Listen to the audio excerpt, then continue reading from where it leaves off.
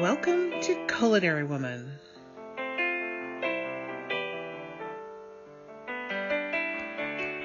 I'm Mickey Maynard. Come on in and have a seat at the table. Join us.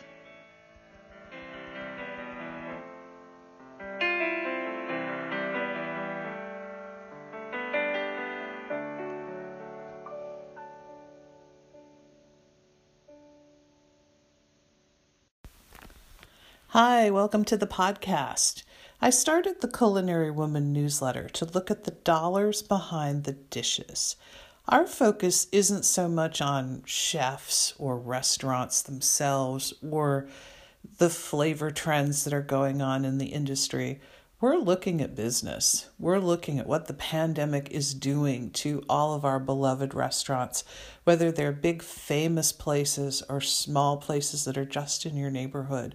We're looking at some of the interesting people that are taking part in the industry, and we're also looking at some of the major trends that everybody is dealing with. I'd love to have you subscribe to the newsletter. We're at culinarywoman.substack.com. But in the meantime, sit back and enjoy the podcast, and we'll be with you right after this break.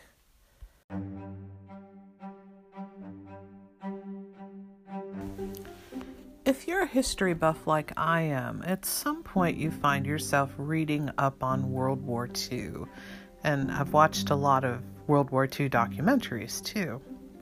Throughout the pandemic, I've been mentally comparing what the food world is going through to what people went through during the war. Americans don't always realize that Canadians and the British were mired in the war for more than 2 years before we got in. They don't really know that Asia was rife with conflicts that predated Pearl Harbor, and that the ramifications of the war continued there for years after.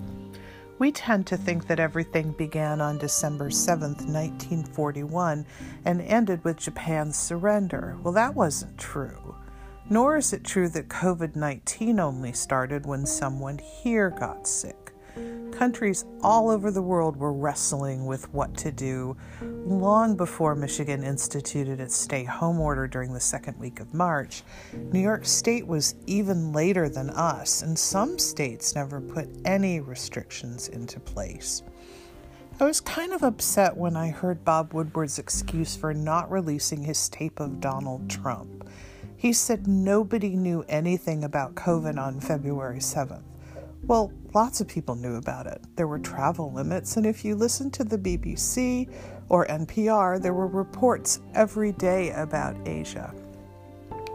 When it became clear that the pandemic was spreading here, I knew two things. This was not going to be over with quickly, but I also figured it was temporary, and I still go by that. The World War II analogy kept going through my head, and not our victorious American red, white, and blue version, the very lengthy Canadian and British version, and what happened to our friends in places like Greece, the Middle East, and Asia after the war ended.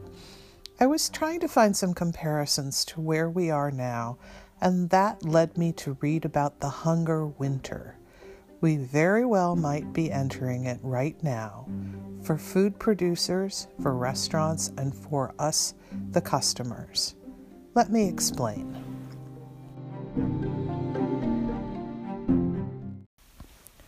The hunger winter took place in the winter of 1944-1945, and it was centered in the Netherlands. By this point, Rome was liberated, and the Normandy invasion had taken place. Britain had survived the Blitz, but the baby Blitz in 1944 caused more devastation, which was a reminder that the Germans were not going to give up without a fight. In the fall of 1944, the southern part of Holland had largely been liberated. The northern part was not, and that was some of the most valuable agricultural land in Western Europe. Now, the Dutch government had moved over to London, and they were in exile, and they appealed to agricultural workers to go on strike, thinking that might drive out the Germans. They went on strike, but the Germans retaliated by cutting off food and supplies to the entire country.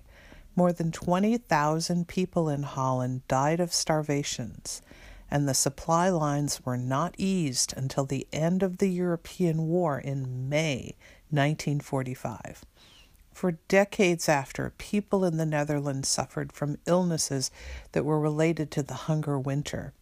One of those people was Audrey Hepburn. Now, we always think that she was thin and chic and elegant, and she was, but she was thin because she had nearly starved during the war. That, of course, did not keep her from doing her part. Okay, tell us about the war. You spent the whole war in Arnhem. Yes. Wasn't it pretty awful? Yes, it was very bad. But did you entertain the people there yourself? Is that how you began? No, not quite how I began. I went to ballet school once I knew I was settled there for quite a while. Didn't know how long the war was going to last, so I went to a ballet school and learned to dance. And in about 1944, about a year before the end of the war, I was quite capable of performing. And it was a sort of some way in which I could make some contribution. And I did give performances to collect money for the underground, which always needed money. And what about the Germans? What did they do about it? There's to know about it.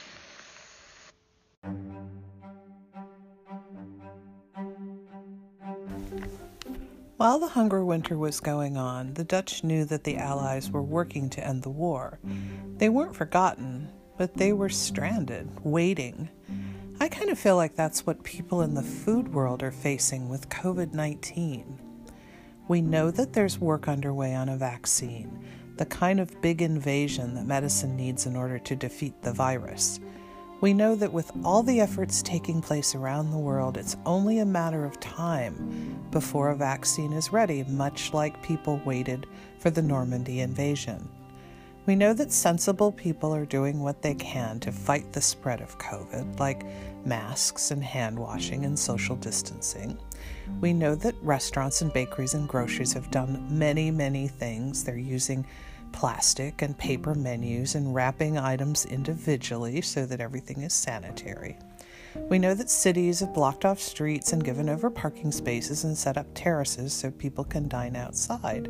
But there's so much that isn't in the industry's control.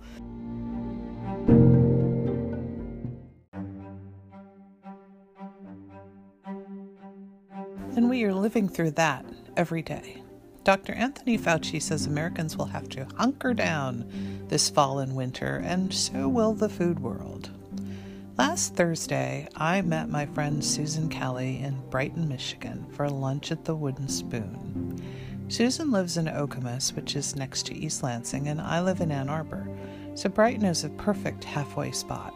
Before COVID, we got together every couple of months for lunch to get caught up on each other's lives.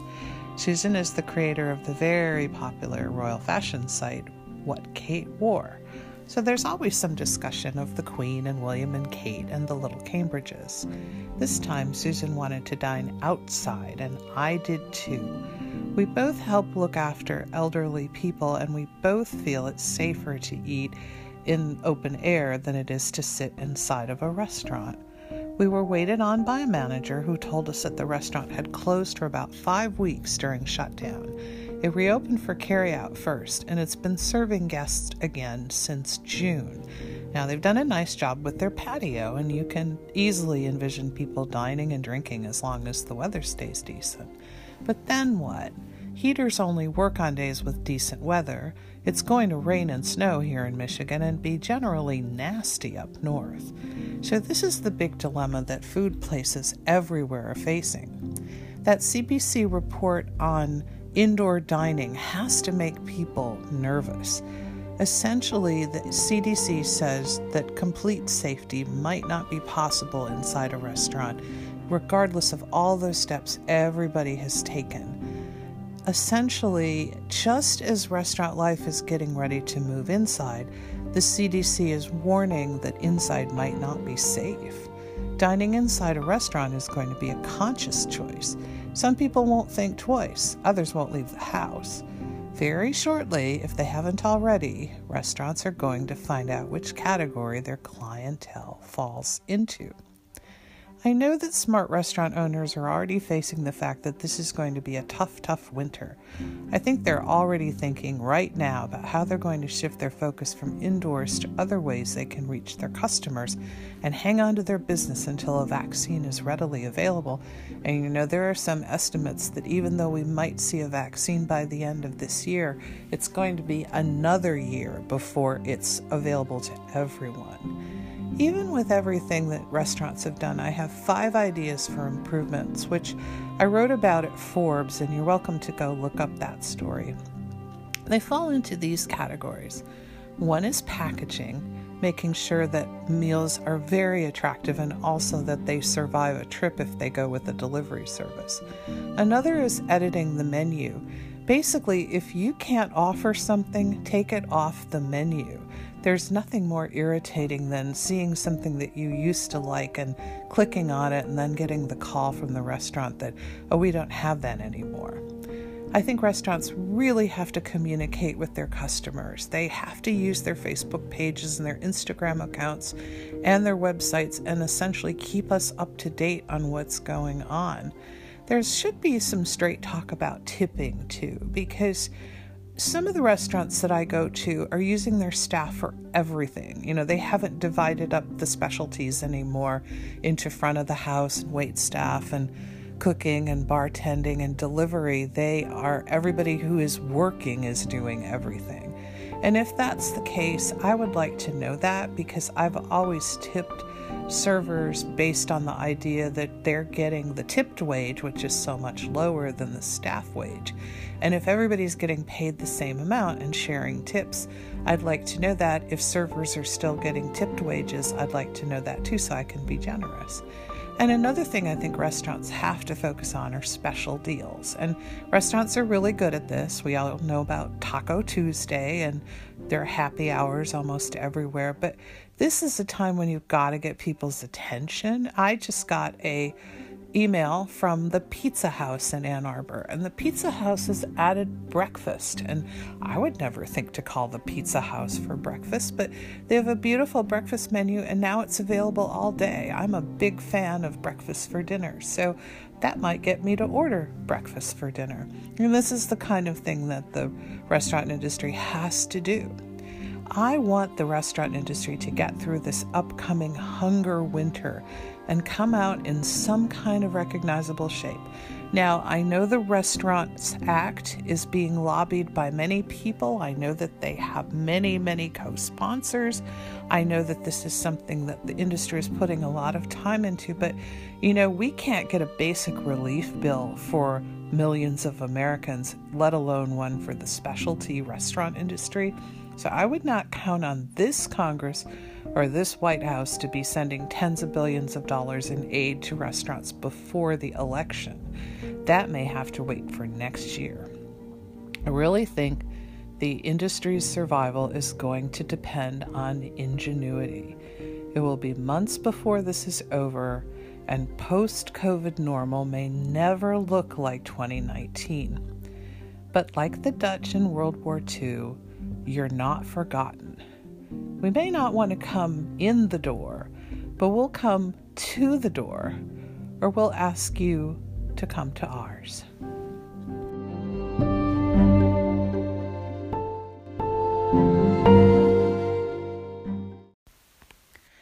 Now, before we leave, I want to talk about our Culinary Woman of the Week, or in this case, honor somebody who gave Culinary Woman her name. About 10 years ago, I became aware of a website called Journeywoman. Journeywoman at the time was run by Evelyn Hannon, and Evelyn was a pioneer in blogging. She began posting in 1994, and you have to remember that this was before everybody got those AOL CDs in their Sunday paper or had an email account that was separate from their work email. She figured out that women traveled and they wanted help in figuring out how to travel safely and have an interesting time. So she founded Journey Woman, and I found her because a friend recommended her, and I interviewed her for a couple of New York Times stories. And then we finally met in Toronto, and it's like friendship at first sight. Evelyn was originally from Montreal, which is where my ancestors are from, and so we had that in common. And she has 2 wonderful daughters and Chinese grandchildren, and she was just a delight to get to know. We would go out for Chinese food when we were together in Toronto and talk up a storm, and I found her to be one of the most precious people that I'd ever known. I confided in her that I wanted to move away from pure business reporting, writing about the automobile industry and the airline industry, and write more about food. And she suggested that I do a couple of articles for her on food, and she joked that I could call myself Culinary Woman. And so the food writing kind of took off, and I asked for her permission to use that name formally, and she gave it, and she dubbed me an honorary Canadian, which I appreciated. And ever since then, I've had the @CulinaryWoman tag on Twitter, and I have a Culinary Woman page over on Facebook, and now we have the Culinary Woman newsletter and this podcast. So sadly, very sadly, we lost Evelyn last year, and I was absolutely heartbroken, along with many, many of her fans. If you go over to Medium, I wrote an essay about Evelyn, and I would love to have you read it because that will give you a good sense of her personality. She was everybody's fairy godmother. She was sparkly, she was fun, she was very much loved, and we miss her so much. But Journey Woman continues. Carolyn Ray is running it. I would love to have you follow Journey Woman, both their newsletter and their social media.